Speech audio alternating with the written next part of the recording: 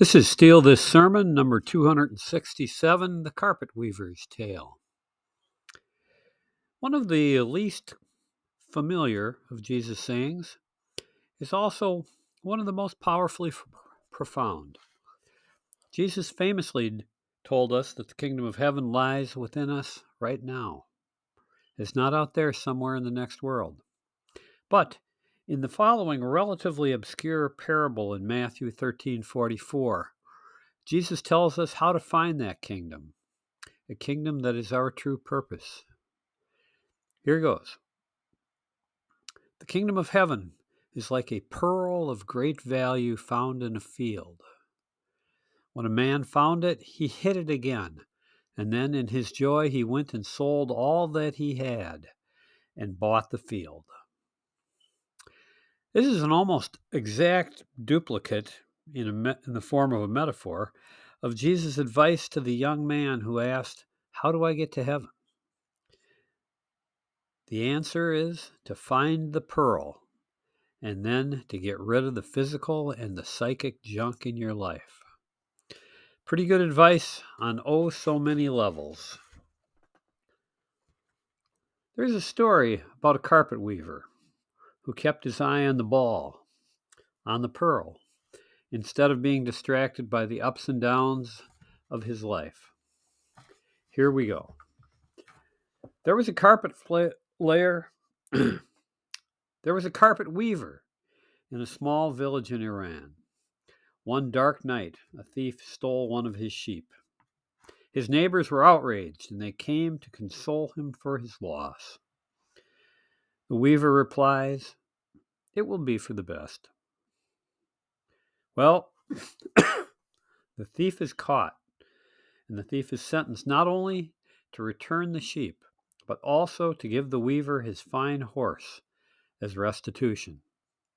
Well, the neighbors come to express their joy at his good fortune. The weaver's only response is, "It will be for the best." Well, a few days later, this high-spirited horse broke down its stall and ran away. The neighbors paraded into his shop and again expressed their deep sorrow over his misfortune. The weaver only says, "You guessed it, it will be for the best." A week after that, the horse returns, and with the horse, there are two wild horses following him. Well, the villagers are stunned by this wonderful reversal of fortune and express great joy at the weaver's excellent outcome. They are once again puzzled as the weaver keeps working on his carpet and, as always, simply says, "It will be for the best." 3 days later, the weaver's grandson is training one of the wild horses. The grandson falls off the horse and breaks his leg in 3 places. The neighbors are shocked and upset by the weaver's reaction to this horrible accident. The weaver's words seem totally uncaring. It will be for the best. 2 weeks later, there is weeping and there is wailing in the village. It's coming from all the mothers and all the sisters of the young men of the village. The king is coming through with his army. All the young men are being taken into the army. But the weaver's grandson is not taken away because of his shattered leg. The grandson is curious to understand his grandfather's odd calmness and wisdom. He asks the weaver about his oft-repeated saying. The weaver gives him this answer.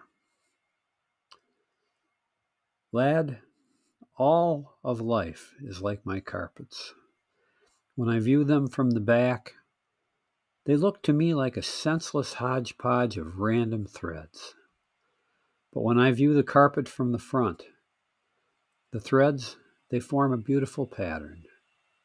My neighbors, they look at the back of the carpet with its ups and with its downs. I look only at the front of the carpet. It is all a matter of perspective. The weaver's perspective is calm and correct, but only because he has the kingdom of God within him. He has found and he holds within him that pearl of great value. May you do the same. It will be for the best. Amen. Hallelujah.